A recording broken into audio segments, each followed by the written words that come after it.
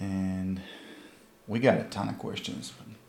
All right, okay, let's begin. So this is I don't know. We have a guest today that is I don't know how we got that guy. I mean, I hunted him down on social media and then he actually responded. Usually just people just block me, but this guy was gracious enough to say, yeah, I'll do it.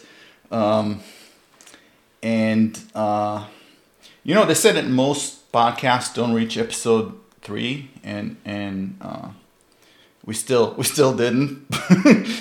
We're on episode 2, so we can still fail. Yeah, we can still fail. Well, we fell forward, like the government. No, I'm just gonna edit that out. And yeah, we're getting there. So I'd like to thank God and my Agent Smith. Did you see the Last Matrix? Are you talking to me or are you talking to Oh, you can't the you Bill? can't talk yet. People don't know who the guest is. All right, never mind. Josh, did you see the Last Matrix? It was just silence. I didn't know what to do. Oh my God, that was a disaster, wasn't it? Talk, Nabil. All right, so let me introduce. You Oh haven't man, given it up. You haven't told. this is already No, going I'm the mystery sideways. guest. This is already going sideways. I'm the mystery guest. Okay, the mystery guest. It's just gonna be when you download the podcast, it's just gonna say in the heading like Josh Hayes. And okay, all right. So let me introduce our next guest. He is he's 3 times Wira champion, 1994, and then he turned pro in 1996. 1996 and 1997, we were a national endurance champion. 1998, Formula USA Pro Sport Champion. 1998, we were a National Challenge Series 600cc Super Stocks Champion. Won the 1997 GSXR 1100 Suzuki Cup Final. Won the 1998 GSXR 1100 and GSXR 600 Suzuki Cup Finals. Won the 1999 AMA 750cc Super Sport race at Daytona and finished the AMA season third in Formula Extreme and 6 and 600cc Super Sports points. I'm not done yet. 2003 AMA 750 Superstock Champion, WSMC Toyota 200 winner 2003, 2004, 2005.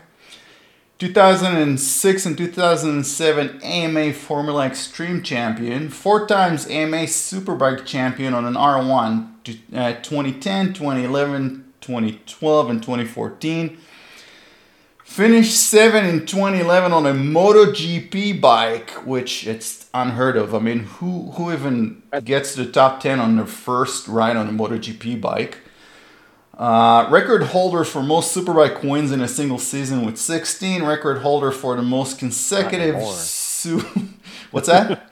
Not anymore. Gagne took that from me this year. Don't worry, we'll take care of that. Yeah, it's okay. Record holder for most consecutive Superbike wins in a single season with 10. Record holder for the most Superbike poles in a single season with 10. Might have that. Oh my God.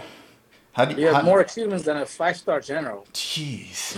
Yeah, but you dug deep to come up with some of those. I did my research mainly because you're one of the first riders that I saw live, and I saw you in the 2004 Toyota 200 Willow Springs, and you looked like you were going slower than anyone else, and you won the race going slower than anyone else. Of course, if you're really, really fast, it just looks like you're going slow, right? I guess. I don't know. I was riding Richard Stamboli's ZX10, and that thing was a weapon, but it also hated my guts. So I felt like a rag doll hanging off the handlebars behind it most of the time. But I spent a lot of time. We used to get to do a lot more laps than we do these days. So I spent a lot of time on that motorcycle. And Richard and I learned a lot at that time in my career. And got some results with that thing. I led an AMA Superbike race on that bike. Crazy Oh enough. God! And you did 119.4, I don't remember. 119.6. It was pretty good. Pretty good. Pretty good is an understatement. We had a good run. Can't complain. Okay. Has an amazing career. A good run. And you're Okay. still 47 young, so Yeah, no. yeah. I'm luckier than most. I got to have. I had said for a long time, if I could be a professional motorcycle racer till 40, that would be success. I'd be making it, And I made it to 42.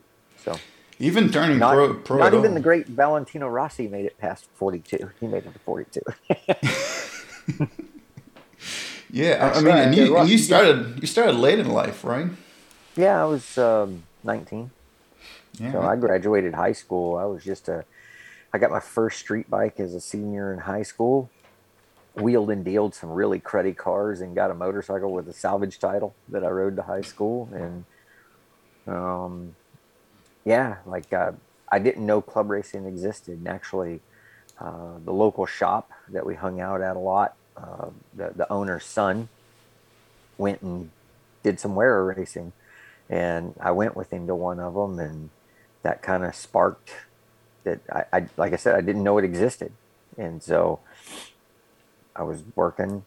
I graduated high school. I thought, man, I'd really like to go do this as a hobby. And my parents were cool enough to be like, yeah, if you can pay for it, you can go have some fun. And somehow, like I had a lot of good people around me. There was a racer, Grant Lopez, who was a fantastic racer, and kind of took me under his wing. And we traveled around. He lived in Mobile, Alabama, so I'd work Monday through Friday. I'd get to take Saturday off, but Friday I'd get off work and I'd drive to Mobile, Alabama with my mom's V6 Firebird and my motorcycle on a single rail trailer and load it into his van. And then we would drive. And the closest track was Little Talladega, which was a 6-hour drive for us. The next one was like Road Atlanta, which didn't race that much, or Savannah, Georgia, which was a 9 to 10 hour drive. We drive all night, get there, park at the gate at, God, 4 o'clock in the morning and 5 o'clock in the morning. And we would get out and crawl under the van and go to sleep on the ground until the gate opened, pull in, ride Friday or Saturday and Sunday, excuse me, and then bust it home all night so I could be at work Monday morning and worked on I usually stayed at the shop. I'd do my job 8 to 5 as a mechanic on watercraft, and then 5:30 I would start working on my motorcycle, and I was usually there till 8 to 10 o'clock at night working on my motorcycle, getting ready. And somehow through the years, a lot of being in the right place at the right time, being around, meeting the right people, and when I had to perform, I was able to come up with a good enough result that it kept finding me a way to survive. And one day they actually paid me.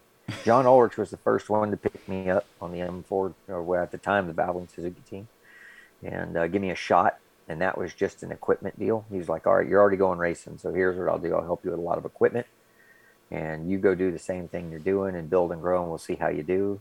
And eventually I got lucky. Like I said, the timing was perfect. I grew into the big truck after 3 years of banging my head against the wall, doing local stuff, wear stuff, chasing those amateur championships. The that team went full-time pro racing in 1999, and I grew into the big truck at the same time that happened, with Grant Lopez as my teammate. So, and yeah, just worked my way through. It's kind of funny. I heard you say over and over again, I was very lucky to do this, I was very lucky to do that. And my answer to you is always, the harder you work, the luckier you get. It And helps. yeah, and you are the guy that works more than anyone, right?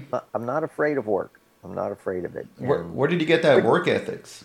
well, my dad, I would say, I'm lucky to have the parents that I had. My dad was a strong believer in work ethic. And so I just, but man, there's so many different things. Like I feel like I had a pretty strong understanding pretty early that I was getting to do something pretty privileged.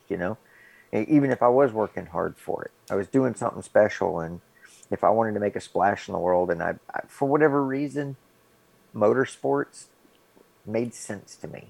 Now, I wasn't the greatest talent with the most balance or any of those things, but I had enough of the right things, and I felt like a decent understanding of things that I was able to figure a lot of things out, sometimes the hard way, but figure it out before it killed me trying.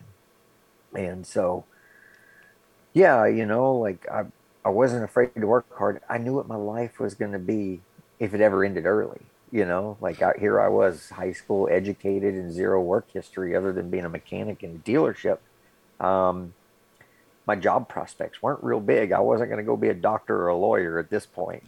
So I better find a way to make it work and get the most out of it. And quite honestly, I remember Nicky Hayden as he was getting later in racing and somebody asking him about, why do this, why do that? And he was like, I don't think anybody loves this more than I do. And I felt very strongly the same way, that there wasn't anybody on the racetrack that wanted it as bad as I did. I was willing to work as hard as anybody for it. So I deserved it as at least as much as they did. I felt like if I was willing to put in the work. And so I just tried to be a professional the best that I could.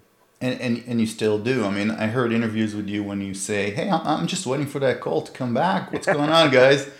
And you kind of you retired like Jay Leno retired, right? He stuck around just in case things don't, I love how in a thing called racing we like to say retired.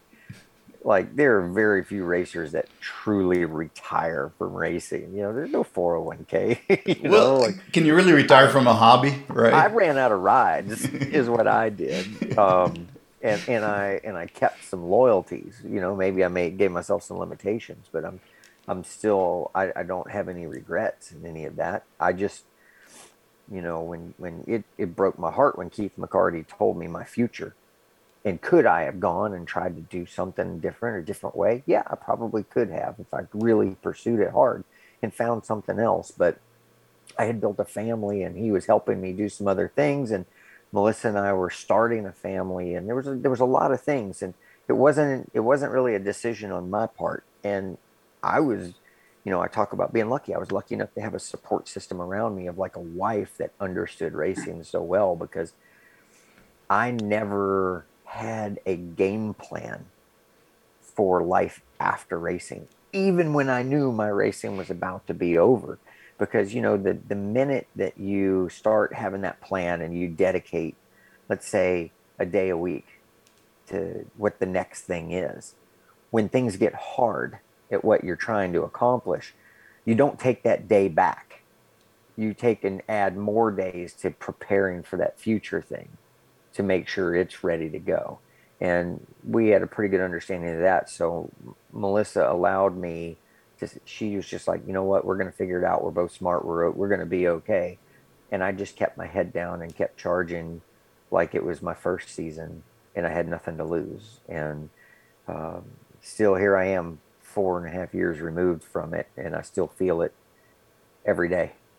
So I have a love for it. And you can come back at any time if you had a ride. I mean, if you look at bikes today, right, with all the electronics, they're different. And I got to experience here recently by getting to test the attack bike and kind of see the development from when I left the team. So when I left the team at the end of 2017, Cameron Bobier kind of stayed on the same spec motorcycle throughout, what was that, 1819 and 1819. And then in 20, when it went to the Stamboli program, that's when the updates to some newer technology type stuff kind of happened. And stuff that I hadn't experienced, but it stayed the same for quite a while. And so, yeah, I got to experience a little bit, but I can tell you physically, to ride the motorcycles and be the professional, none of that stuff really changes. The one thing that's changed for me is I now have a family and a lot of other responsibilities. The hardest part for me was on the Sunday at Barber in 2017, on Sunday afternoon, I was a pro superbike racer, and once in a while I had to be a husband. And then on Monday, when I woke up, I was a husband soon to be father, coach, mentor, and once in a while they let me ride a motorcycle from one Yeah. day to the next. And so that's still to this day hard. Like I want to do something. I got to do something pretty special, and now whatever I do in life, I want to make sure that I'm actually contributing and making an impact in some way. So sometimes I'm still feel like I'm finding my place. But you're probably taking that racer mentality everywhere you go, right? I You think need so. It's who I am. you need to win. You need to win at everything you do, probably, right? That attitude. But there's I can tell you honestly, like there are things that have happened that I never would have believed. I couldn't have imagined until it happened that when I helped a few of the guys, when Garrett Gerloff won his first superbike race, when Cam Peterson won his championship, when Bobby Fong won his Supersport championship in superbike races, I couldn't believe that how much satisfaction I felt by just being a part of someone else's success. But I did. Corey Ventura, who's going to ride for us this year, when he was doing the R3 program with Melissa, he was one of the best students I'd ever dealt with because he was an open book and willing to do anything. And so when I've been able to make a small contribution to much of anybody and see a result, I've actually felt pretty good about it. But the hard part is that the people that I feel like I relate to are not the people who like to spend money for help to go racing because they're at the top level. But that's the stuff that I feel like I have the best understanding of, and whenever I'm brought back and I'm working with like a guy who does some club racing and track days, I struggle because my picture of the world, my view, my mentality of how to attack something probably isn't always the same idea that they want to go forward with. And I have to meter that. And that's not easy for me. So I start feeling that pressure of, am I contributing in a positive manner? Am I helping this person move forward? Yeah. You turned from Luke Skywalker into Yoda, right? Probably looks too. All this gray. I wasn't going to say anything. Yeah. Look at that hair. Yeah, it's coming in nicely, finally. I'm jealous if you can. I see that. Is this a new thing? You can't be big in the racing industry unless your hair touches your shoulder? Well, mine was more about Hawk, my son. He's got big curly hair, and everybody's like, "Where'd he get that?" So I said, "Well, I better let it go a little bit." But we're gonna have to make some decisions here soon because it gets irritating after a while. I mean, my neck is warm, so maybe I'll stick with it through the winter. That'll be kind of nice. My Mississippi mud guard here in the back, neck warmer. But yeah, we'll see when it comes to the business time. But for a lot of years there, I kind of gave up on it. I bought a nice set of clippers with a metal #2 blade and just because I figured it made me look mean and like I meant business. So yeah, you were fighting against a guy that had the same haircut, right? Sometimes, yeah. It's kind of in the early days, yeah. And you beat him. I got a few licks in there. I remember an interview with him when he just said at some point, I just ran out of talent. Josh just made me run out of talent. And I never heard him say that about anything or anybody. Yeah, I don't exactly remember that. But I remember it because I saw it. Like, it was weird. I had a unique relationship with Matt. We weren't close by any stretch. Like him and Pridmore were pretty close, but we had respect, like, for each other. I feel like we had conversations, and I heard the way he reacted to some other racers, and I wasn't exactly a hothead, so I was able to kind of see through this and that. We had a respectful relationship. It was kind of funny because I heard a lot of riders from that era complain that the Suzuki had that unfair advantage of traction control, and I don't want to name names, but because he might come on the podcast, but he lives in Vegas. All of them, I think. It was everybody. Yeah. And everybody were complaining that, the Suzuki is like leaving lines and the wheelies are controlled and they have all this electronics, and you come in and you turn everything off and you win. You're like, I don't need this. Well, that was a few years before I got to Superbike. So when they opened up the rules, Yosh kicked everybody's butt even worse. because everybody just thought they could plug it in and make it work, and they just went backwards. Yeah. And it was funny because the day the rules opened up, we actually put traction control on our Formula Extreme 600s. And it was the key to me winning the championship in 2006 on the Arian Honda, but not for the reasons people believed, you know. I actually spun the tire twice as much with traction control because I found a tool that I could use that kept the bike from getting away from me.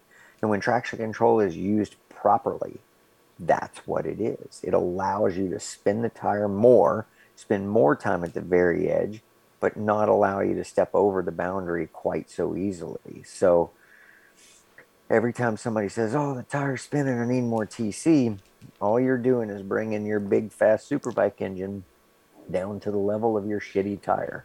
So the really fast guys tend to open it up and let it go a little bit more as they start, you know, and part of that is because when you have a lot of grip and you add lean angle to it, when you got tons and tons of grip and you got all this energy held up in that grip, it becomes like a spring. It's got a lot of energy in it. And when it does release, it doesn't release in a very friendly way. So with a brand new tire, I want a much more aggressive traction control setting because when it goes, it's going to go fast and I need it there to help me quickly. Where when the tire breaks loose early in a way that I can manage and control with my hand and know what to expect, all it's doing is holding me back at that point. So I don't want that traction control involved. The only reason I would want it involved would be to keep me from like spinning it up so far that I destroy the tire or can't catch it, right? To keep me from overusing it. But when the bike spins, I actually felt like I could point the bike better and do a lot of things better. And so there's a lot of, I think, misconception about what traction control is and does. And at that time, back in 2004, 2005, that was again, a big thing. And I remember seeing those things of the dashed lines in the pavement, and I was laughing because I'm like, no, that's called chatter. You know, TC doesn't do that. That's not how it works. I heard you in an interview also saying that you like to manage it by going higher in the RPM because there's less torque and the engine is closer to maximum. It was well, that was a technique, and it's motorcycle dependent. Some motorcycles had a very steep torque curve, and some had a very flat torque curve. But the idea being, if let's say you have a 14,000 RPM rev limiter, right? If I spin the tire at 12.5, there's only 1,500 RPM that the bike can gain before the rev limiter will help me. So the percentage of spin can't get too high. Where if I spin the tire at 8,000 RPM with lean angle and it spins up to near 14, I can't catch it. The wheel gets going so fast that there's no opportunity for it to get grip again. So I got a lot more comfortable at spinning the tire at high RPMs than I did if I was lugging the bike because it gave more opportunity for something that I couldn't catch. Does this still apply with modern traction control systems with IMUs and slide control?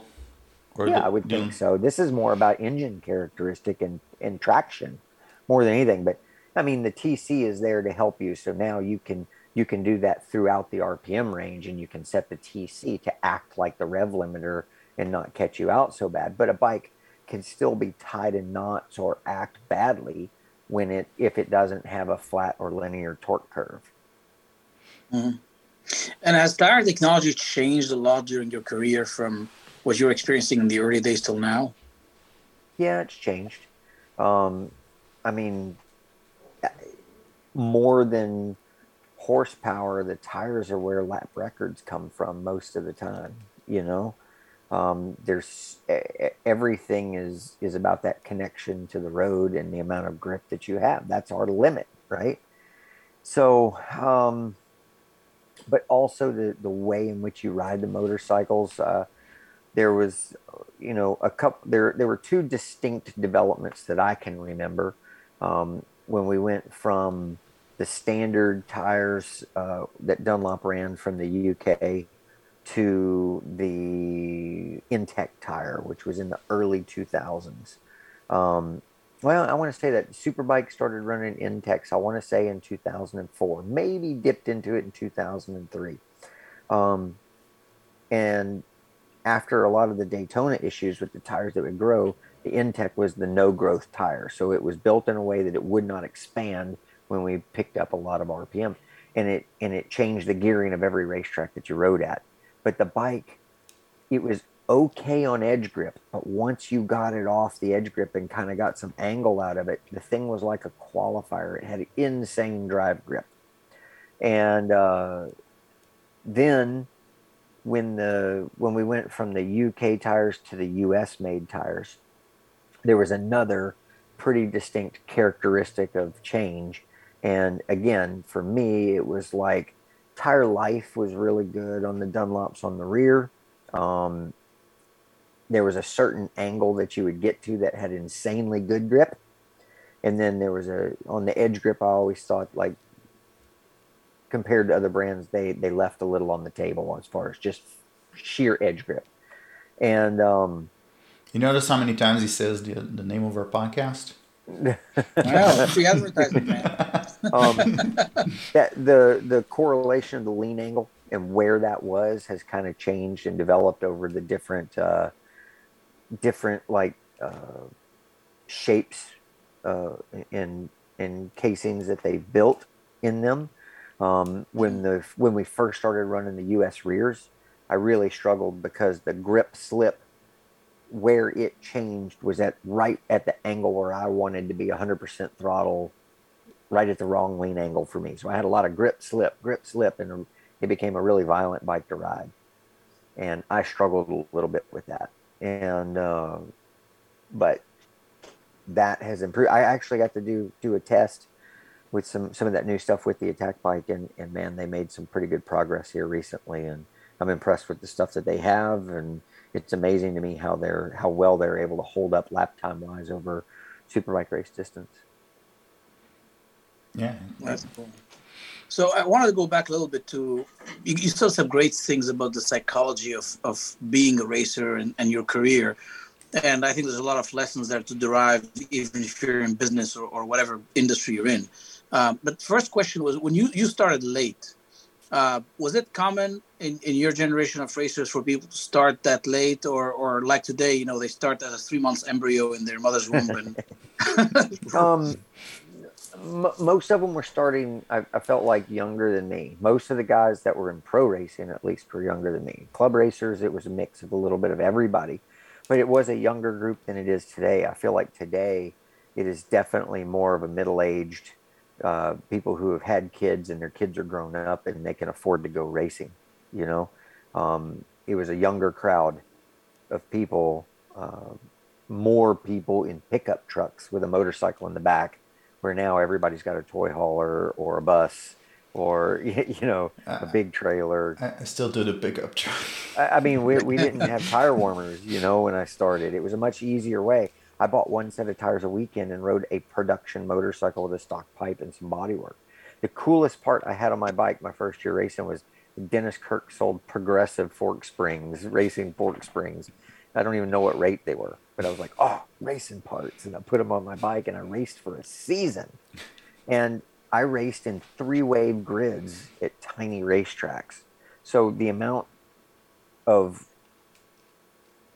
racing experience I got in a very short time was incredible. And I was like, it was everything lined up perfectly for me.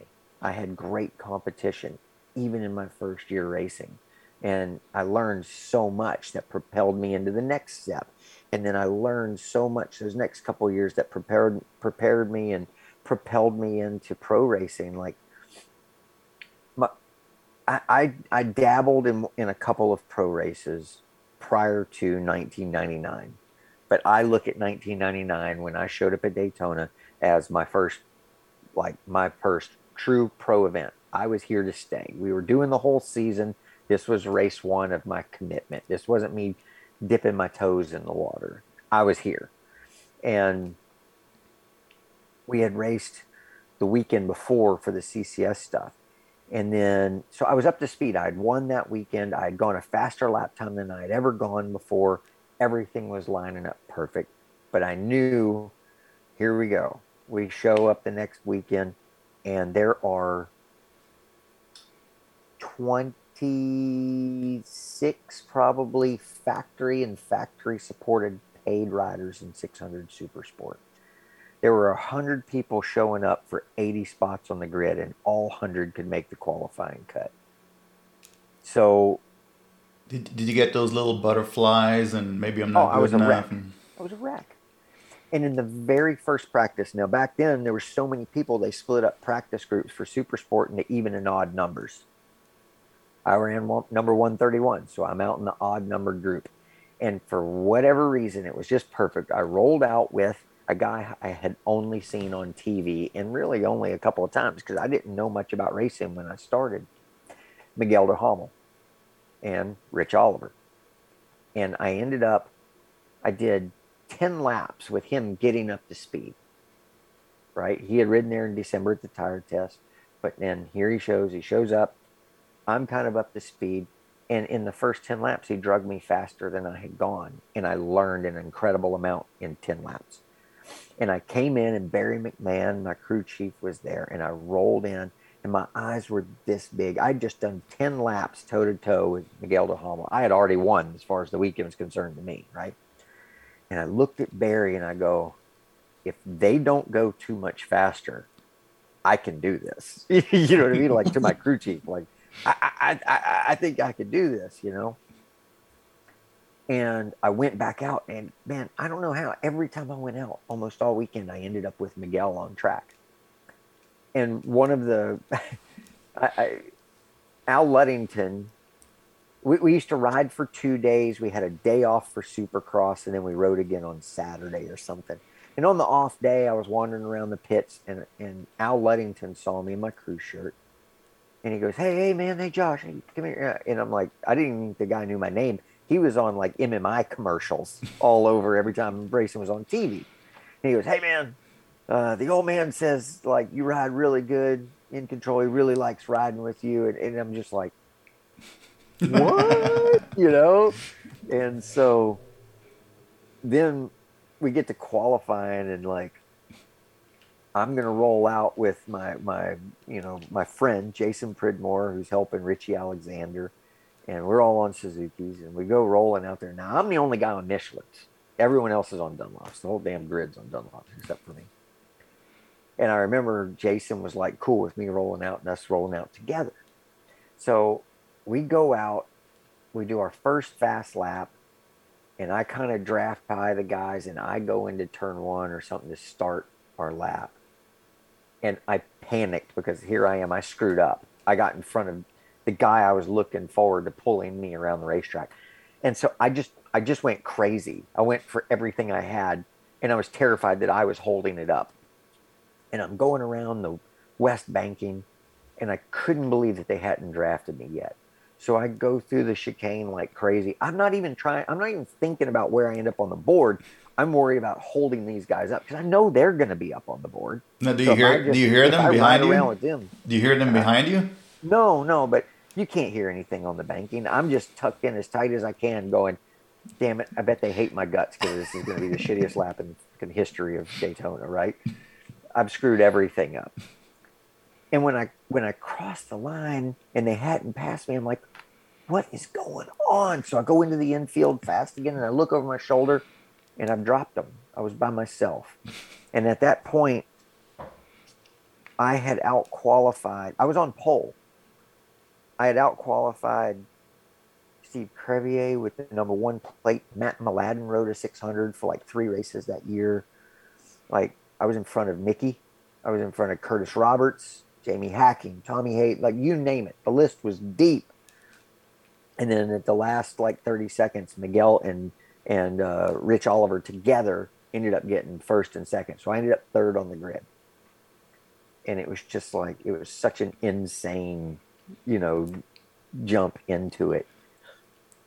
And I was so new. You know, I've been riding a motorcycle for 5 years now. What was different about me was it wasn't like everybody was road racing from when they were young, but everybody was a pro motocrosser or rode dirt track, or, you know, most of them had a lot of riding and racing experience. And my racing and riding experience, like when I was 11, I got a metal tank DS80 that I rode in a field next to an airport by myself because no other kids in the neighborhood had motorcycles. So, as big a berm as I could push up. And my dad liked motorcycles, but you know, he rode a little bit.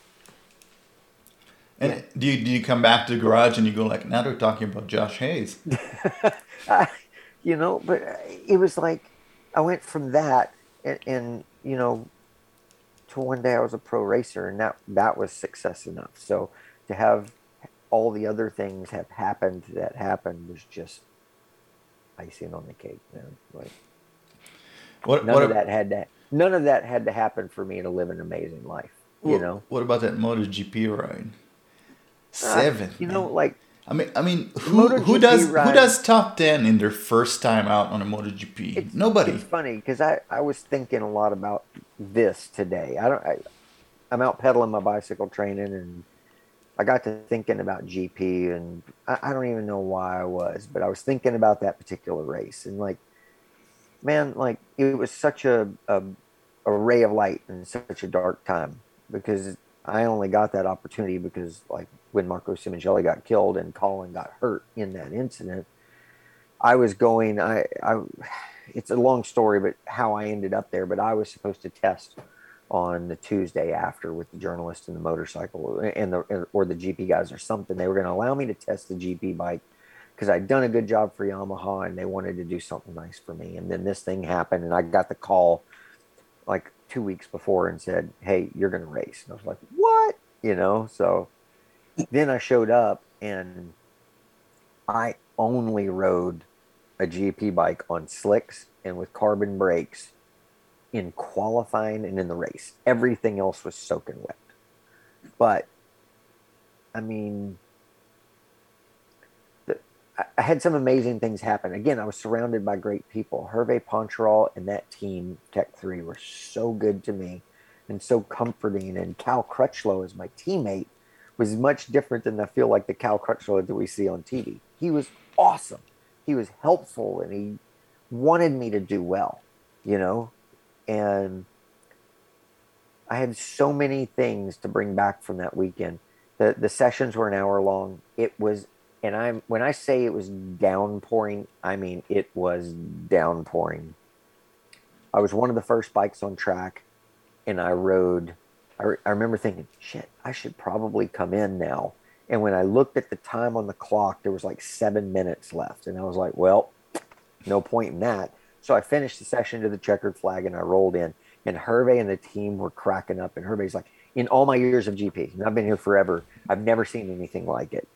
He goes, "You never came in?" I go, "What was I going to change? I was just trying to figure shit out, you know?" Like, and he's like, "No, I love it. I've never seen anything like it. I've never seen anybody do it, you know?"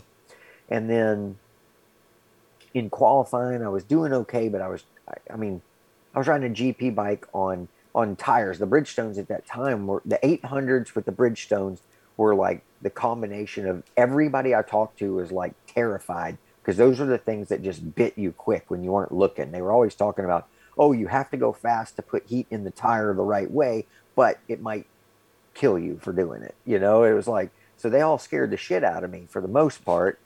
And it was nowhere near as bad as they made it out to be.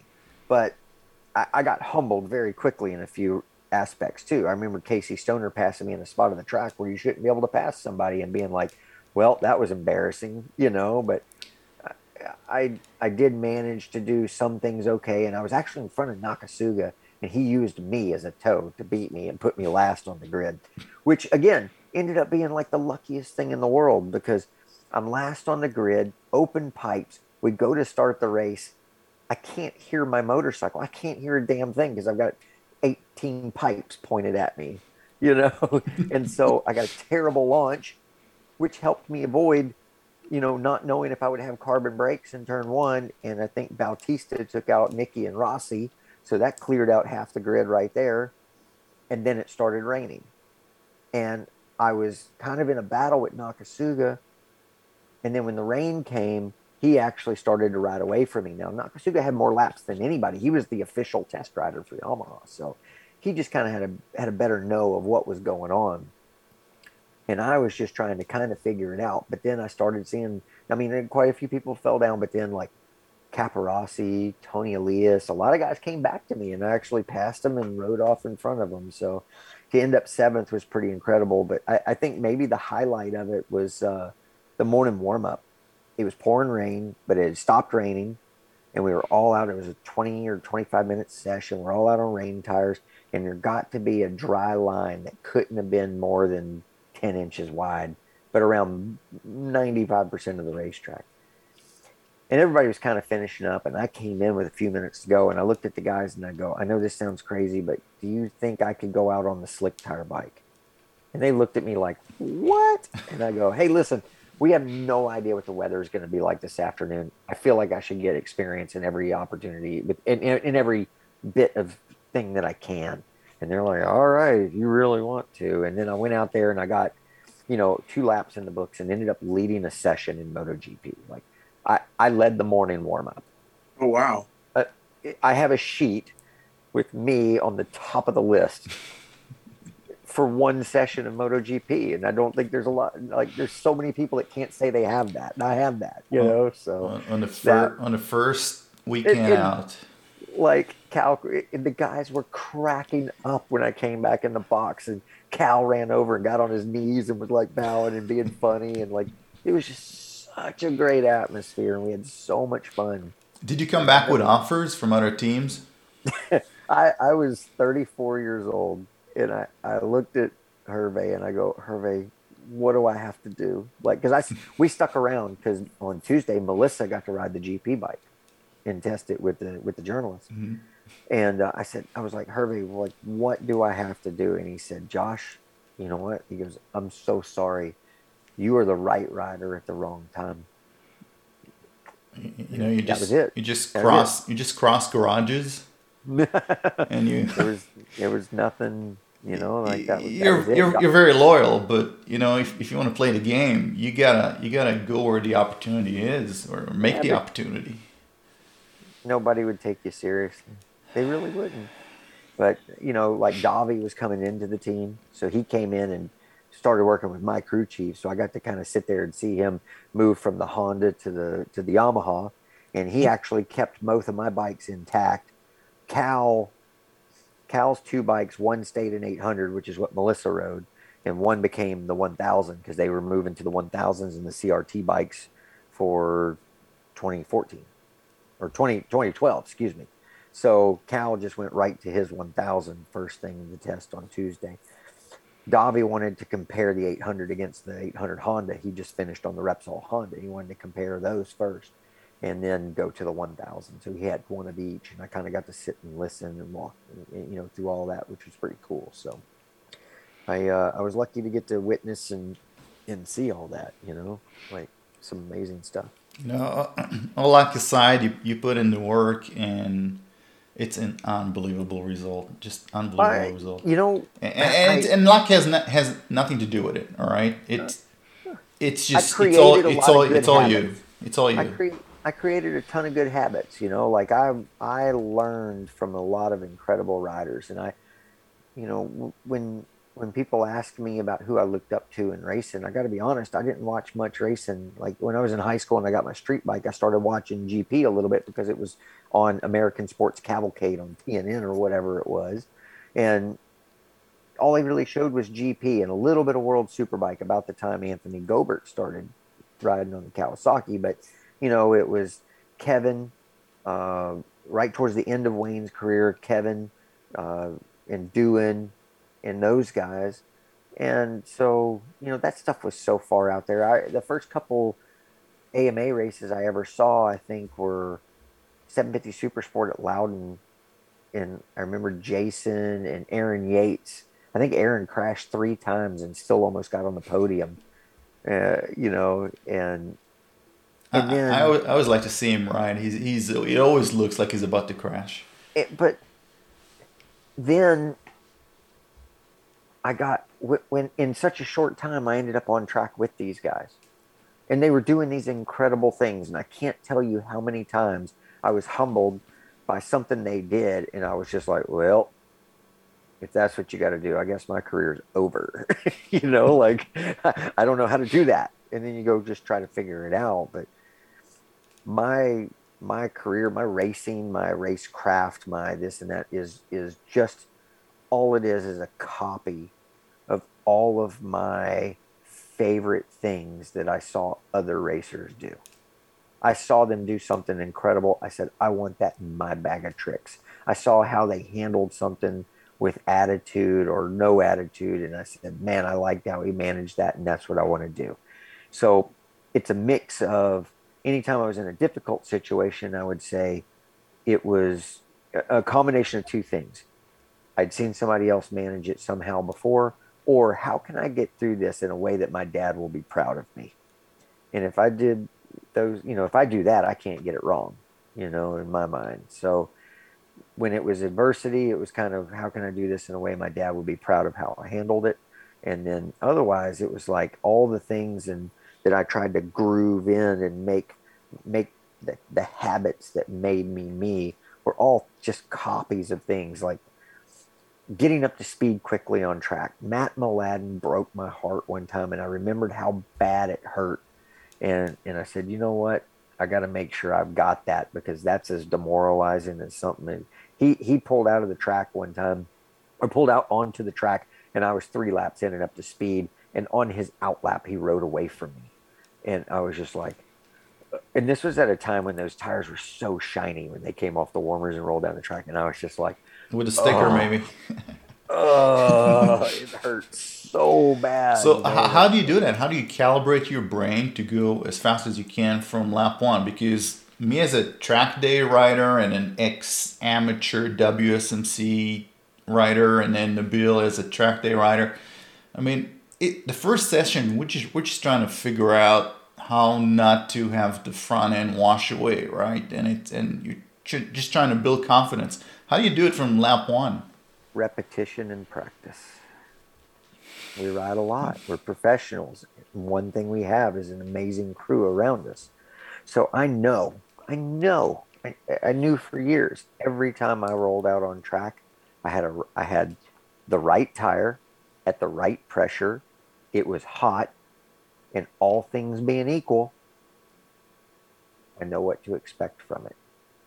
And so, especially after I've rolled out for the first time of the day and I come into the pits, I know what to expect when I roll back onto the racetrack. So just get to the business. Tires are hot off the warmer. There's no sense in taking time bringing them in, because all you do is cool them down and try to bring them up again. Just go, and I just practiced it. The 200-mile races will teach you to do that too, any of those pit stop races. So there was a lot of things like that just over time, I just, people kind of do it. I took each individual piece seriously and tried to make sure that I made it mine. You're a student of the sport, and you're also a teacher of the sport. Right? Well, I tried to be a decent student. And like I said, sometimes I had to figure it out the hard way, and sometimes I could do it with less than that, So sometimes I could learn from other people's mistakes. You speak very humbly about your career, all to your credit. But to me, that's the epitome of athletes in this sport, particularly where, I think the bigger achievers they are, the more humble they are about what they've done. But so what drives you? We think about this in business and other aspects of life, right? It's very hard to stick with something that's that hard. That's one of the most difficult career choices I can think of. And here you are out of high school, and you could have chosen to be, take the safe route, be an accountant or get a job somewhere and start your life that way. One, you decide to go racing, which you weren't racing before. You didn't come from a racing family to say, it's been bestowed upon you. And then a long and successful career that probably had a lot of ups and downs. How do you keep going, and what drives you? It's a good question. Like I definitely had a strong love for it. Not just for the sport. I had a love for the competition. I had a love for, the racetrack to me is a family. It really is. We're a traveling circus and we need all the monkeys that are there. I don't have to like all of my family. Some of them Right. you love. Then there's that dirty uncle that you avoid, half the time. But it is still a family, and I felt like I fit in there. And but I wanted to I think that being an athlete is playing whatever mind game you have to get to the. I don't care how you get there. It's just that you get there, right? So I had a million different things. The record I played wasn't the same record every day. Mm. Sometimes there are definitely days where being a motorcycle racer was not the most fun thing I could think of. And when you're beat up, hurt, um, when there were times when I felt like you talk about work ethic and things like that, that life ain't fair. I did a good job and I didn't get what I was looking for out of it. And I watched someone who I thought did less get accolades and move on, you know, like your body of work isn't appreciated sometimes or whatever it is. But I had a million different things. Like I said, how can I manage this in a way my father would be proud of me? I believed in my crew. I knew they believed in me. I did not want to disappoint them. The team aspect was very, very important to me to uphold my end of the bargain. When I got to Yamaha, there were like 7 people. At one time, I was the only rider on the team, and there were 7 crew members or more, if you include management, whose full time job it was to build, perfect, and develop a super bike. 2 of them for me. So I better be upholding my end of the deal when I have that much resource behind me. It's difficult when every lap you do is scrutinized. When they want answers to everything, and sometimes you have to tell them, I don't know the answer, it didn't feel any different, but I can still go fast with this or that, and let something else tell the story, the lap time or the data or whatever it is. Um, I worked really, really hard at home because I wanted to uphold my end of the bargain. I wanted to do a good job.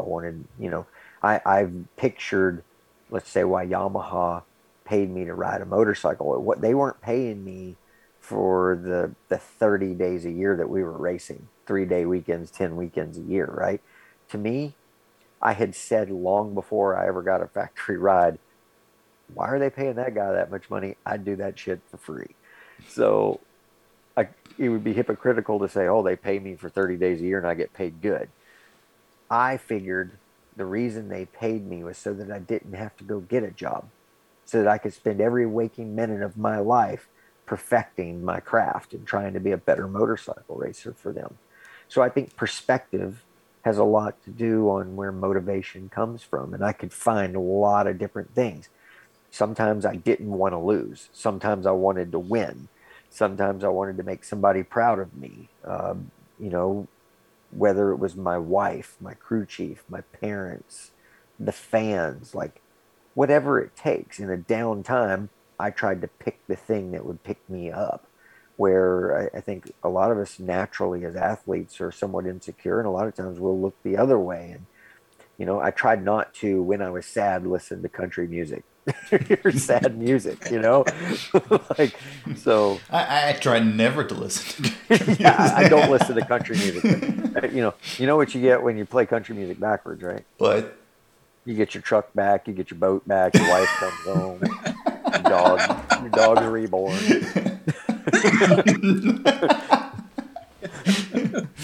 wait, I got a soundtrack for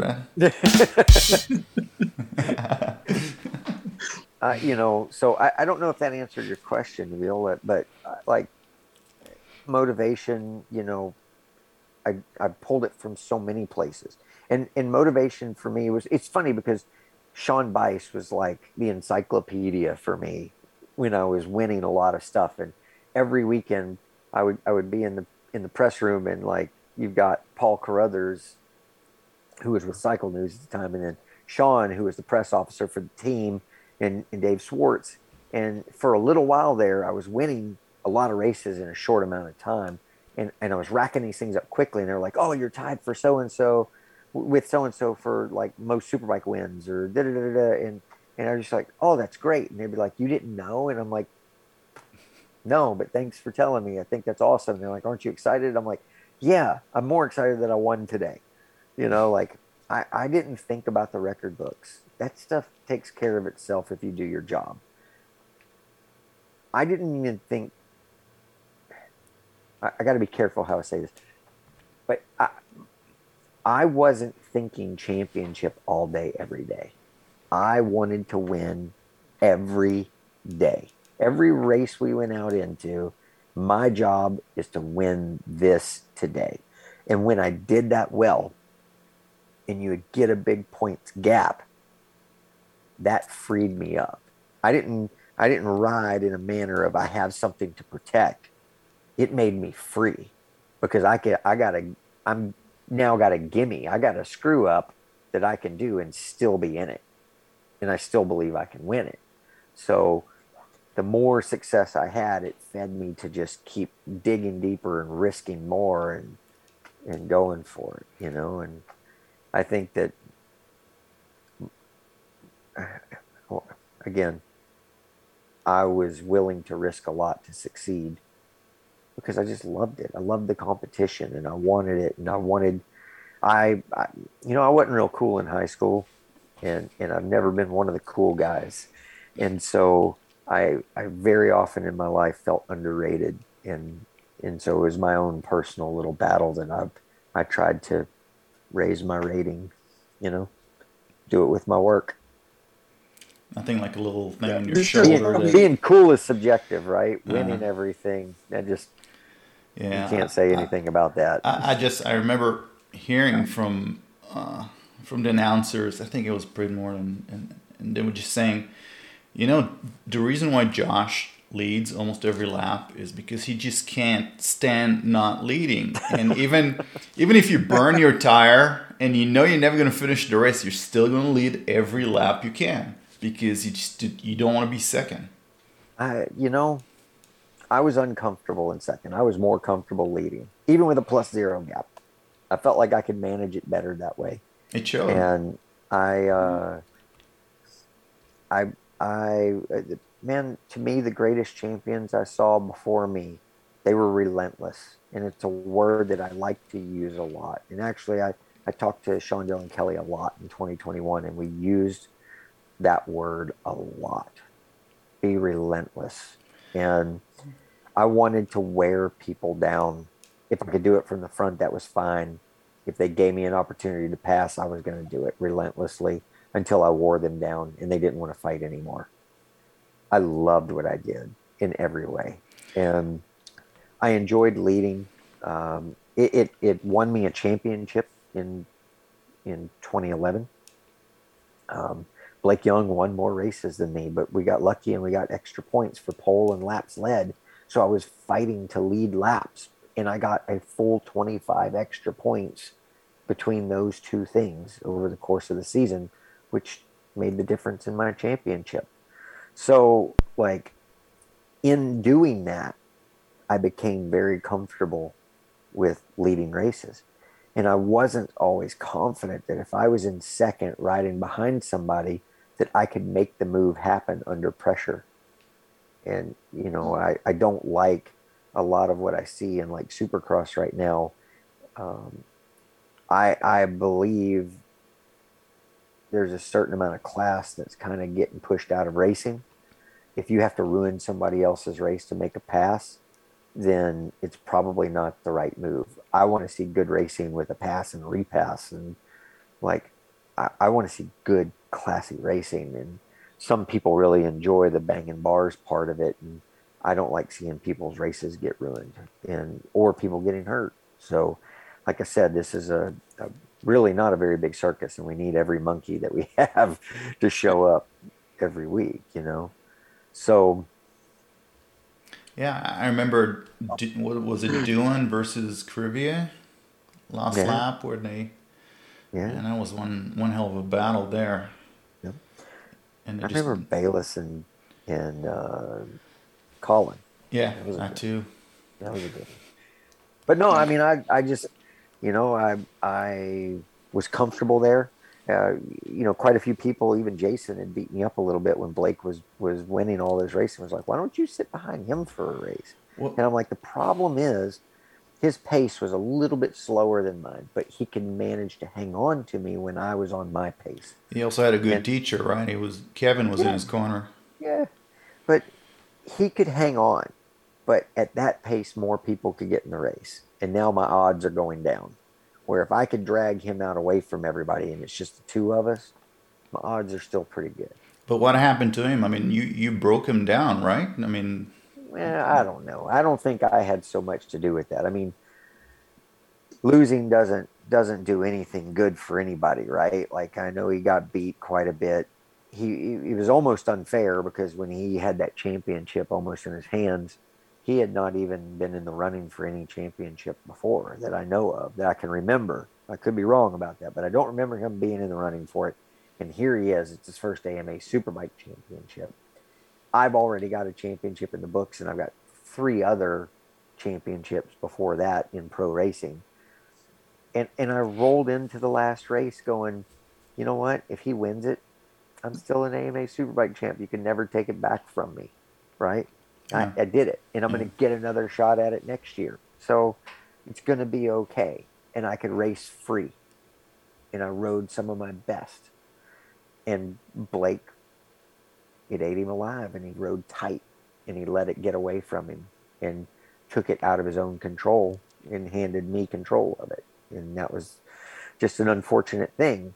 But it was more how I think he reacted to the team and the people around him that kind of pushed him away, and people didn't want to work with him. And it was unfortunate because he was such a great talent, and our sport needed him. So he and I had a difficult relationship. He was pretty bitter about a lot of things, and he was encouraged by the people around him that our sport needed this great rivalry, which meant he had to pick a fight with me. And I didn't, I wasn't of that, I think there's 2 different kinds of attitudes in racing, and that's either you hate everybody that you race against because whatever it is you need to motivate yourself to beat people. Me, I'd race you just as hard for a Coca-Cola in my backyard as I would for a Superbike championship. I don't care. I don't like to lose. And I can love you and still race with you that way. And so It's not he pro. he It's was not pro wrestling. he was being taught the other way, And by the people around him. it also leaks to MMA. I mean, if you look now, MMA versus MMA, what it used to be. I mean, people make a show out of it now and make a personal rivalry, or no, it's just a contest of skill. Yeah, so Josh, I do want to say I probably heard the best answer to the question I asked you from any business person I've spoken to, and I listen to a lot of these things because Wait, given hold on. like a lot of Didn't we talk business just before this podcast? So are you saying he gave you a better answer than me? especially Gal, by the way. He gets credit. It doesn't like my psychic website.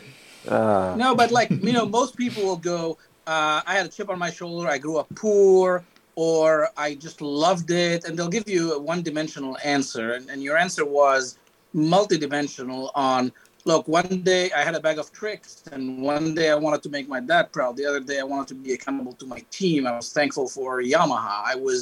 I wanted to win. I didn't want to lose. And that's a powerful psychological bag of tricks to be able to use these different tools at the right time, and actually also not be very unidimensional, because I don't think these people think deeply enough how you have about how they were driven and how they kept going. So thank you for that. That was a profound and interesting answer. But Well, I think it gives you me mentioned longevity because it doesn't get stale.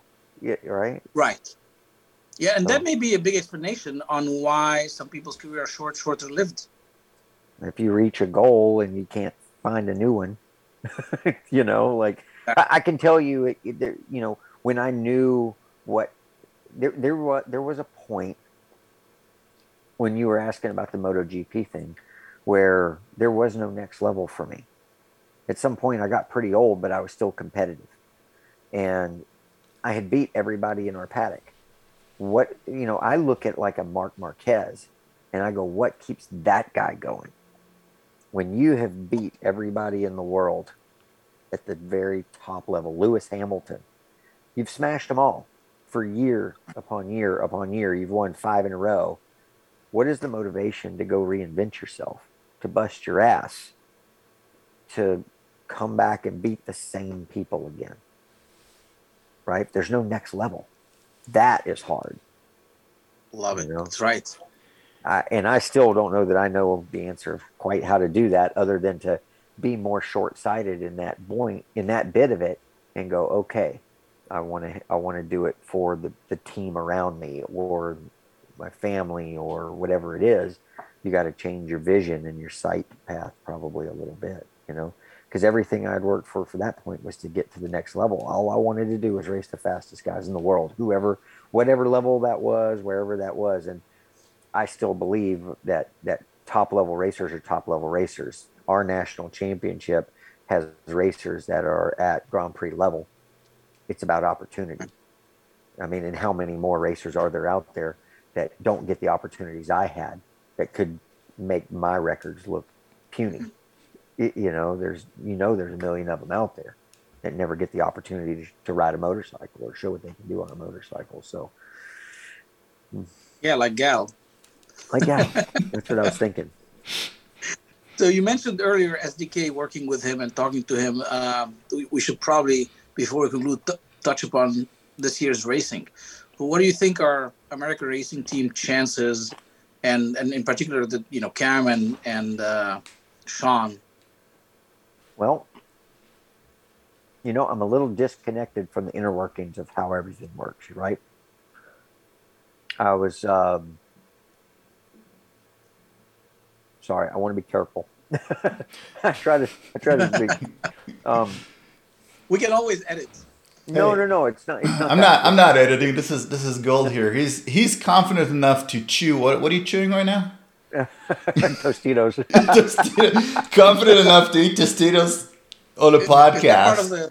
There's no way I'm editing this out. I think that if you looked at it, I think Cameron would say the same thing. I'm a little disappointed with the results of what happened with Cameron this year, because I know what he's capable of. I am a big believer in Cameron Beaubier. And I heard a little bit of the struggles of how it went for the year, but I'm not in it enough to know the real everything about it, right? And so I haven't seen the team put out the stream of success that I would like to see from them. And Cameron wasn't quite able to do it. But Cameron hasn't had too many times in his career where he's been knocked back and had to build himself back up. No, it's not like he's never had any, strife or had to come back from shit. He has. But the level over there, how close the lap times are, there's a lot of things in the details that are probably really easy to get knocked back a little bit, and it hurt really, really badly. So I'm really hoping that Cameron can steady the ship and bounce back a little bit with the help of the team this year. Amen. SDK, I think, had a very strong start at his test in Jerez. And I think,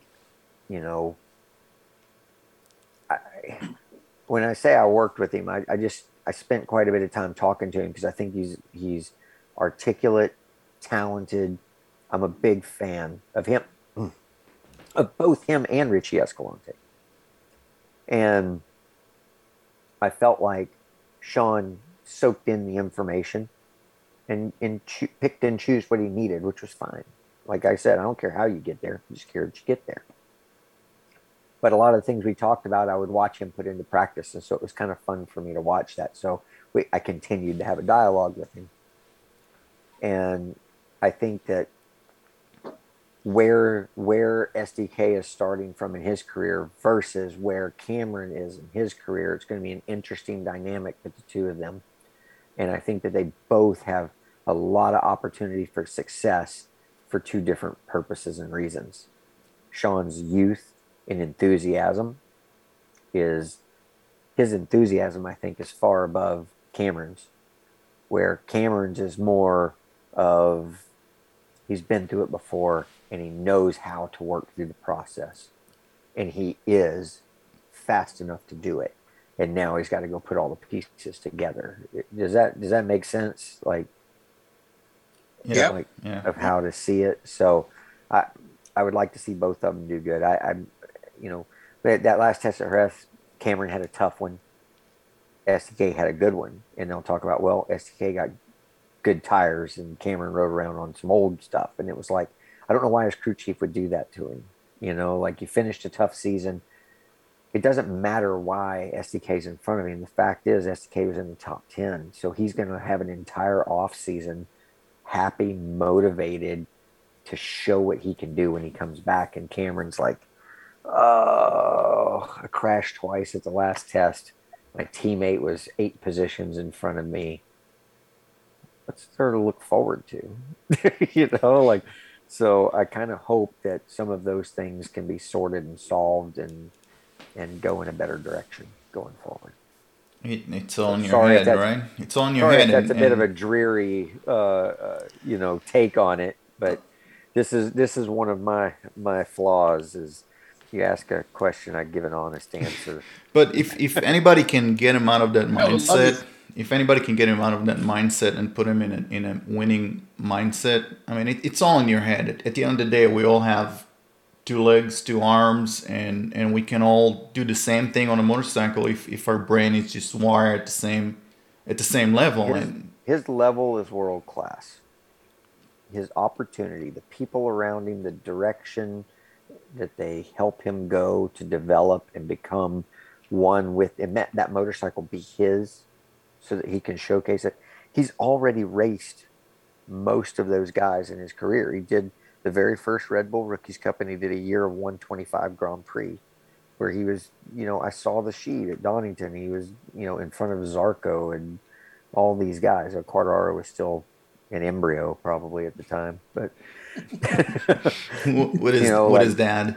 Yeah, he's been there. He was Marc Marquez's teammate on a 125. Like, his talent isn't in question here, and I don't think it can be. If anybody's doing that, then they're just not seeing deep enough into what's going on, I don't think. Cool. Yeah. What do you think about Joe Roberts' chances this year? I have a lot of high hopes for Joe. I mean, Joe's had flashes of brilliance, right? Like, he's done some incredible things. Joe has been here at the house with us training a little bit here in the last 2 weeks, and actually spent a day at the track with him working on some stuff. But Joe rides a lot on how he feels. And I think that if he can steady that out and go through routine and practice, that we can see a more steady Joe. But I know that he started super strong, and then he had something that he went through a run of where he crashed a bunch of motorcycles. And then some other things happened outside of what we know that contributed to him getting into a rut. And I think what the first thing that happens when you do that is you revert back to some old habits that got you there, things that you feel like you can trust. But the technique of riding a Moto2 bike versus all the things beforehand is quite a bit different. And so I think he actually kind of got into a rut or a hole and had a very difficult time coming back out of it. And whenever that's happening and you've got, part-time teammates that are coming in and performing well, or just a million different things, you're not where you feel like you belong. One other thing is he's riding for an Italian team, and he didn't feel like he was really one or very close with the team. And I go, hey man, like, have you tried to learn any Italian? And he's like, well, no. And I go, well, think about this. If some kid came from, Brazil and wanted to ride for my team here in America, and he wouldn't even attempt to learn English, how much am I going to want to fight for that guy? For real, And so I think we just thought about things in a little bit different light, and can hopefully point him in a better place. And I think one thing he did was he rode at the end of the year there, he broke his collarbone, and then he showed up at Portimao and he hurt it on Friday, but he rode through it anyway. He felt it something bad, and he qualified pretty, not too bad. And then he went to Parc Fermé and found out that the collarbone had pulled apart, like the screws had pulled out of the collarbone. And his team saw that and they were like, "Oh, okay, we feel like we got a racer," you know. So there was a few. It's a blessing in disguise or something. But everybody kind of is going to go back, I think, and start from a little bit better place, and hopefully they can figure out how to manage and keep that. And like, it's not always about the riding on the motorcycle. There's so much of it is managing your life and your team and your attitude and you know, I talk so much about like having leadership qualities that you have to have because your crew is your crew, so you have to figure out how to work with them, and you want them to I don't know about love, you want them to love you, believe in you, and want to help you. If you motivate them to want to help you, and it all starts with what they see from you, what you do every day to show them how bad you want it and how hard you're willing to work for it, whether they work or not. You're not there because they're working hard. You're there because you want to win. And if you go through that process, and you know, leadership isn't knowing answers. It's knowing when to ask questions, or just having the singular focus of I don't care how we get there. I want your help. I want your help. You guys all help me. We want to get here, right? This is the goal for all of us. If I succeed, you succeed with me. Then people were willing to fight for you. They're willing to go to the depths for you. And you got a lot of these young guys, I'm going to say, or this generation you talked about, now they're all racing at 3 years old. The problem is they're superstars by the time they're 10. And so there's a lot of social dynamics because they don't go to regular public school and get bullied or much of anything else. There's a lot of social dynamics that are missing. And so I think a lot of them are missing out on how to build these teams around them of the people that they're handed. And it gets to be a lot more of the luck of the draw rather than building something around yourself. Yeah. Interesting. Yeah. So you mentioned briefly your training at your house. I know you're doing this J-Force program with Fast Track. Tell us a little more about it, and how does that help road racing? You notice I slipped in Fast Track Riders because his best friend owns it. I'll tell you. The truth is, Ahmad is relentless. That's the truth of it. I heard that's the quality. he had his program with Eric, and then Eric moved away. Eric Bostrom, where they had a little dirt track program. And Ahmad I had invited him. He came over and rode at our house one day when a bunch of buddies were riding in the backyard. And he had been working me really hard that he'd like to keep his dirt track program going. And I kept going, man, like, sounds like a lot of work. I'm not that interested. And he kept on me and kept on me. And he goes, man, I'll do whatever it takes to make it easy for you. And so finally we just kind of got to a point, and I said, you know what? Okay, we'll give it a shot. And I think that I have a little bit of a different, just from talking to Ahmad, I have a little different idea about how I go about things. And I'm a big proponent of American Super Camp. I'm a big believer in American Super Camp. And what I don't want this to be is our little J-Force thing is not Super Camp. We don't do drills. We don't go through it the way that they do. But I think that Super Camp is probably the number one prerequisite that I would recommend before coming and doing what we do. You can come do it without it, but if you do Super Camp, you're going to have a much more enjoyable time with us. I think that mine is more geared around racers because it's what I know and what I'm comfortable with. And we talk a little bit about riding technique, and we'll grab you if we think you're doing something that needs to be worked on. And we'll say, hey, listen, if you keep doing this, you're going to hurt yourself. I'd like you to work on this. But the big thing that I used the TTRs and the dirt tracking for was like situational awareness, racecraft positioning, a lot of different things like that. And so that's kind of what I enjoy working on here, and what J-Force was kind of about, more than it was about technique on the motorcycle. But I think that just in riding it, it's like anything else. It's cross training There's no one thing about it that I think directly relates to road racing a motorcycle, other than you are working the controls, but in a different environment than what you do on a road race bike, which will only sharpen your second nature to how to manage a situation with the controls of the motorcycle, make it more second nature, and learning to find balance and maybe open your eyes to fresh ideas of how to go fast whenever you go to the racetrack and do track days or a race or whatever it might be. So I think it's more of just an expansion of the adding tools to your toolbox than it is any one thing that will say this will make you this better at this on a street bike or a road race bike. Do you ride GP or regular shifting? You mentioned control. GP on a road race bike of any. If I'm on a racetrack, I got to ride GP shift. I struggle with street shift. Okay. As soon as my head gets into like head ducks down and I go fast, I'll shift it the wrong way.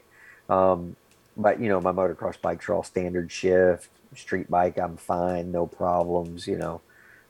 Just depends on what mode I'm in and what I'm doing. Yeah, it's kind of funny. There's a lot of motorcycles I can't buy because you can't reverse the shifting on them, and I don't want one bike with regular shifting, one bike with GP shifting. So Moto Guzzi, I really wanted the new Moto Guzzi, but there's no way to reverse the shifting, so I can't buy it. No? Sure there is. I looked at it. Didn't look like the things that have made it more difficult are like the quick shifters, because you can't just flip the knuckle at the top anymore because the shifter has to be pull rather than push. So you have to have a shifter that it's both sides on the shifter part of it, like the R1 is, So yeah, there are things that are getting a little more difficult with technology sometimes. But. Yeah, I first tried a quick shifter on my K6 Gixxer, and it either worked second to sixth or it worked first to fourth for some reason. That I don't know, the calibration didn't work out. So that doesn't make any sense. I know, those right? things have become pretty damn simple these days. They work on everything. Well, the stock ones are so good. It wasn't stock, so it was the K6. They didn't come with it. I forgot. I think it was a Dynojet. Yeah. Which are great ones. I used those for years. Yeah. Well, I don't remember what Kerry did, but that's how it worked. And then I started riding with an RSV4, and that one had a really good quick shifter. You may need some shifting coaching. It could be. It could be. I need a lot of coaching for a lot of things, not necessarily motorcycle related, but you and me both. I need it for dad. There's no coaching for that. No. Need a manual.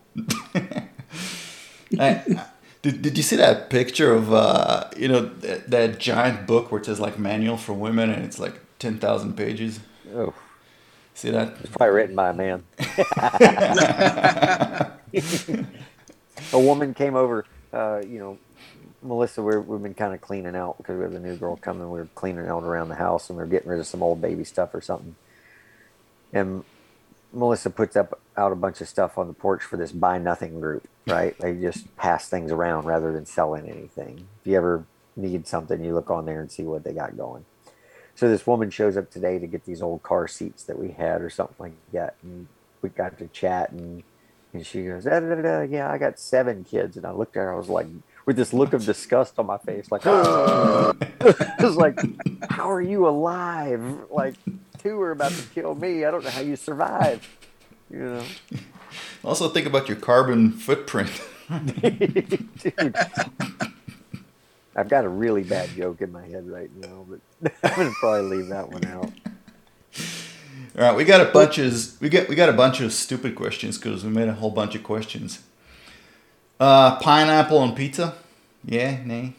Melissa does. I don't. No. Okay. What else we got here? The Hawaiian pizza. Why are you so nice? My daddy made me.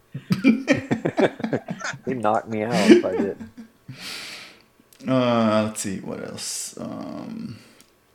How's being married to a racer when you're a racer yourself? Did you make that question, Nabil? It's terrible. It's terrible. It sounds really good until you're in it. Imagine every motorcycle that you love, you got to buy 2 of them. Oh, Like, shit's expensive. and one you gotta paint pink. Is that how? No, my wife doesn't care for paint. That's for you. But yeah, make me stand out, I guess. But no, it's hard. It's Is there hard. pressure to be faster than her? Otherwise, it I mean, marriage. she did beat me one time on a supermoto. Well, let me tell you, she's convinced she beat me on a supermoto, and I And you're still wise hear enough about it. to let her And it was believe like it. Wait, is she listening right 2006. now? Is she there? She's around here somewhere. No, Okay, she better shouldn't whisper. be. It was like 2007. I still hear about it. And you're wise enough to let her keep believing this. That's smart. But you would not believe the therapy that we get riding TTRs together. We've hurt each other pretty bad a couple of times. So All right. What is your favorite track and why? I always liked Road America and Miller. I like fast racetracks. Road America just offered everything. 3 top gear straightaways, 90-degree turns, which are good for like grinding lap times, a couple of long ones, a little bit of elevation. It just had everything in the world that I loved, And I felt a bit the same way about Miller. Miller doesn't quite have the elevation, but the way that the grip level was there and just the layout, it was such a fun racetrack. I really enjoyed those 2 racetracks in particular. Um, Jerez was fun. Portimao was fun. I mean, there's not too many I don't like, but those are my favorites. Okay. What else we got here? Where'd you put Phillip Island in that ranking? I know you raced there. Yeah, Phillip Like, Island is beautiful and it's pretty fun, but I don't think it's quite there on the fun factor as like Road America to me, just because of the things I like to do. But man, what a setting! Oh, yeah, it's very easy to crash because you crest that front straight and then you're looking at the view instead of at the turn. it might be a little too fast for me. Just That's maybe. So Yes. I got another question. I didn't write it down, but I just thought about it. How do you know Big Willow? How do you know when turn 8 ends and turn 9 begins? I never know when to start turning There was to a little turn 9. straightaway. There was a little straightaway in there, right? Yeah. And so it became kind of a rhythm thing. And where I pointed my motorcycle, I kind of had it was a timing thing, right? If I could do the same lap on the same motorcycle 10 times in a row, I could figure out the timing of it. So I could find the point where where you could tell the track opened up a little bit and that you could drive off of it towards the outside. And then I was able to point it back in just a little bit. And then I kind of double apexed 9, kind of the second part of it. You'd almost overcharge it just a little bit, drift it wide, and then bring it back. So I could figure out and repeat the timing on it. When you start downshifting. It was usually in 9. I would do that big drive out. I think on the Cowie, we only ran 5th gear. I don't think we ran 6th gear through there. So I think I was 5th and I could spin the tire all the way out of there. And once I put down a couple of black lines, then it got really easy after that to repeat what you were doing, Okay.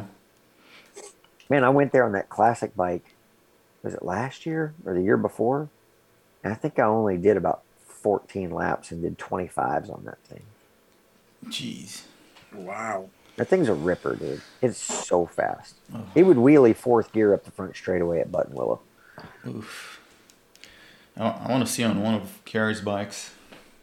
Remember when we did that podcast with Carrie and he had that beast, the Phillip Island beast, on the lift over there? Yeah, his bikes are pretty. Yeah. Pretty fast. Yeah, they're nice. Okay. Yeah, I think he prepped Colin Edwards' bike, right? Yeah. For that. You I know think what? Colin rode his. Yeah, I saw an interview with Colin where he said the bike's not that fast, and Carrie was like sitting in the audience going like, oh, okay, all right. Well, that guy just come off a GP bike. Hey, just I tell you this, man. The guys over there at Phillip Island riding those classic bikes, those old '83 Katanas. Holy crap, do they ride hard? But didn't you win over there on Yeah, a? I've won. I mean, in 2 years, I won three of the races. I won Yeah. one the first year, two the next year. I had a third one in the bag and missed a back shift. Got a false neutral, went off onto hairpin on the last lap. I had it won. So So you see, that Nabil. That's why he's a nice guy. He goes like, those guys, holy crap, they're so fast. But yeah, I won. yeah. There was a couple of guys that when you're in the group and you see what they're doing on these motorcycles, painting these curly black lines out of the corners. I don't think I was doing that. I just had a good motorcycle. It's stable, it's fast, stays in line, and if it shifts gears, I can win on it. You just But went fast. I mean, you said it. It's about the motorcycle, right? And the old bikes without the electronics and anything else. I remember saying, yeah, you can go around a corner painting a line, or you can go around a corner fast. Yeah, that's the name of the game. I think we ran out of questions. Yeah, we could talk a lot more about the season and all Yeah. different, but I think it's time to let people go to bed. No. No. We got him here. We're an hour and a half into it, so we can still go. So what are you working on now? I mean, you're about to get everything together and go to Daytona, right? yeah, we have Melissa's going to run Corte Ventura on an R7 in Twins Cup. They are racing at Daytona also. We are collaborating with another group. They're going to do the Daytona 200 with me. Melissa's going to crew chief it. Melissa is also managing and running the build train race program for Royal Enfield. Not Yeah. quite sure who I'm going to be coaching and who I'm not going to be coaching. We got the au pair from France coming in tomorrow, trying to get our house back together so that we can get her in there. Been pedaling every day or riding motocross. So I've got motocross bikes that I haven't had time to service and bicycles that I got to go fix so we can ride tomorrow. Yeah, it's just a never ending comedy of events that I have to try to keep up with. So you're not going to sit on the back porch anytime soon, drinking tea, looking into the field, No. going like, "Oh, that was a good life." No, Yeah. I'm trying to get some training in every day. That's my goal. I get up every morning. Our son doesn't sleep, so the last couple of nights our dogs had a bad stomach. So I got up 5 times between 11 and 2 to take the dog out, and then our son came and got me at 2:30 and made me go lay in bed with him. So I woke up with a broken back when he woke up at about 6:15, and he doesn't know how to be quiet. So I just get up and I feed the dog and I start making him breakfast and getting his lunch together for school and try to let Melissa get a little bit of sleep because she's up every 3 hours with the baby to feed the baby. And I'm lucky if I get Hawk to school by 9, which means I can't start pedaling until 10 when I get back and can get all my shit together. Gone for 3 hours on the bicycle. I come home and she's got work for me to do. Then I got to go pick up Hawk from school, get him some chicken nuggets or something on the way home. I tell you, To do. I tell you, you can make some time by switching dogs with Nabil, because you don't have to let Nabil's dog out because it goes in the house. I was just thinking I might try cocaine, see if that helps. Get some weight off and have some energy. You want the best type of exercise? Brazilian Jiu-Jitsu.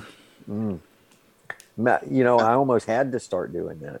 Melissa started doing that a couple years ago and came home. She's like, "Hey, let me show you what I learned today." Yeah. And I realized that I was going to have to defend myself at some point.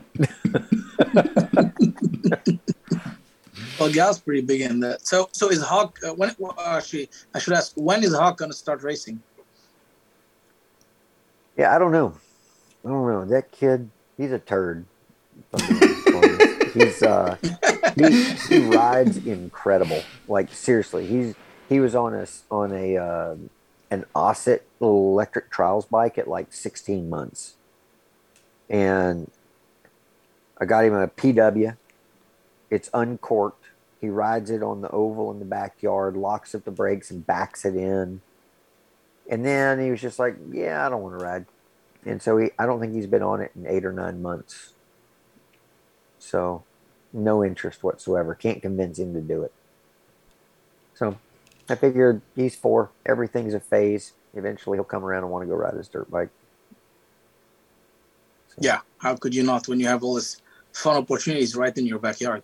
Yeah, and that's probably half of it. It's too easy for him, So, I don't care what he does. I just want him to whatever he chooses.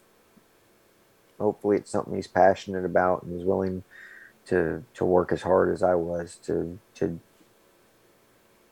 for whatever it is that he wants. Well, if he's got half his dad's work ethic, I think he'll be successful whatever he chooses. Well, I appreciate that.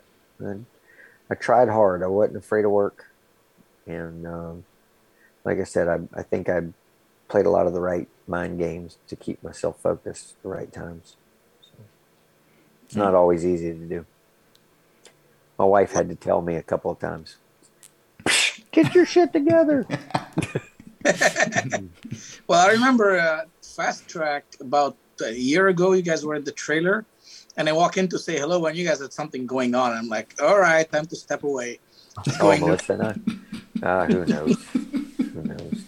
We don't really have too many big fights, man. We're pretty solid. We at least know we're a team. It's us against them. Damn kids.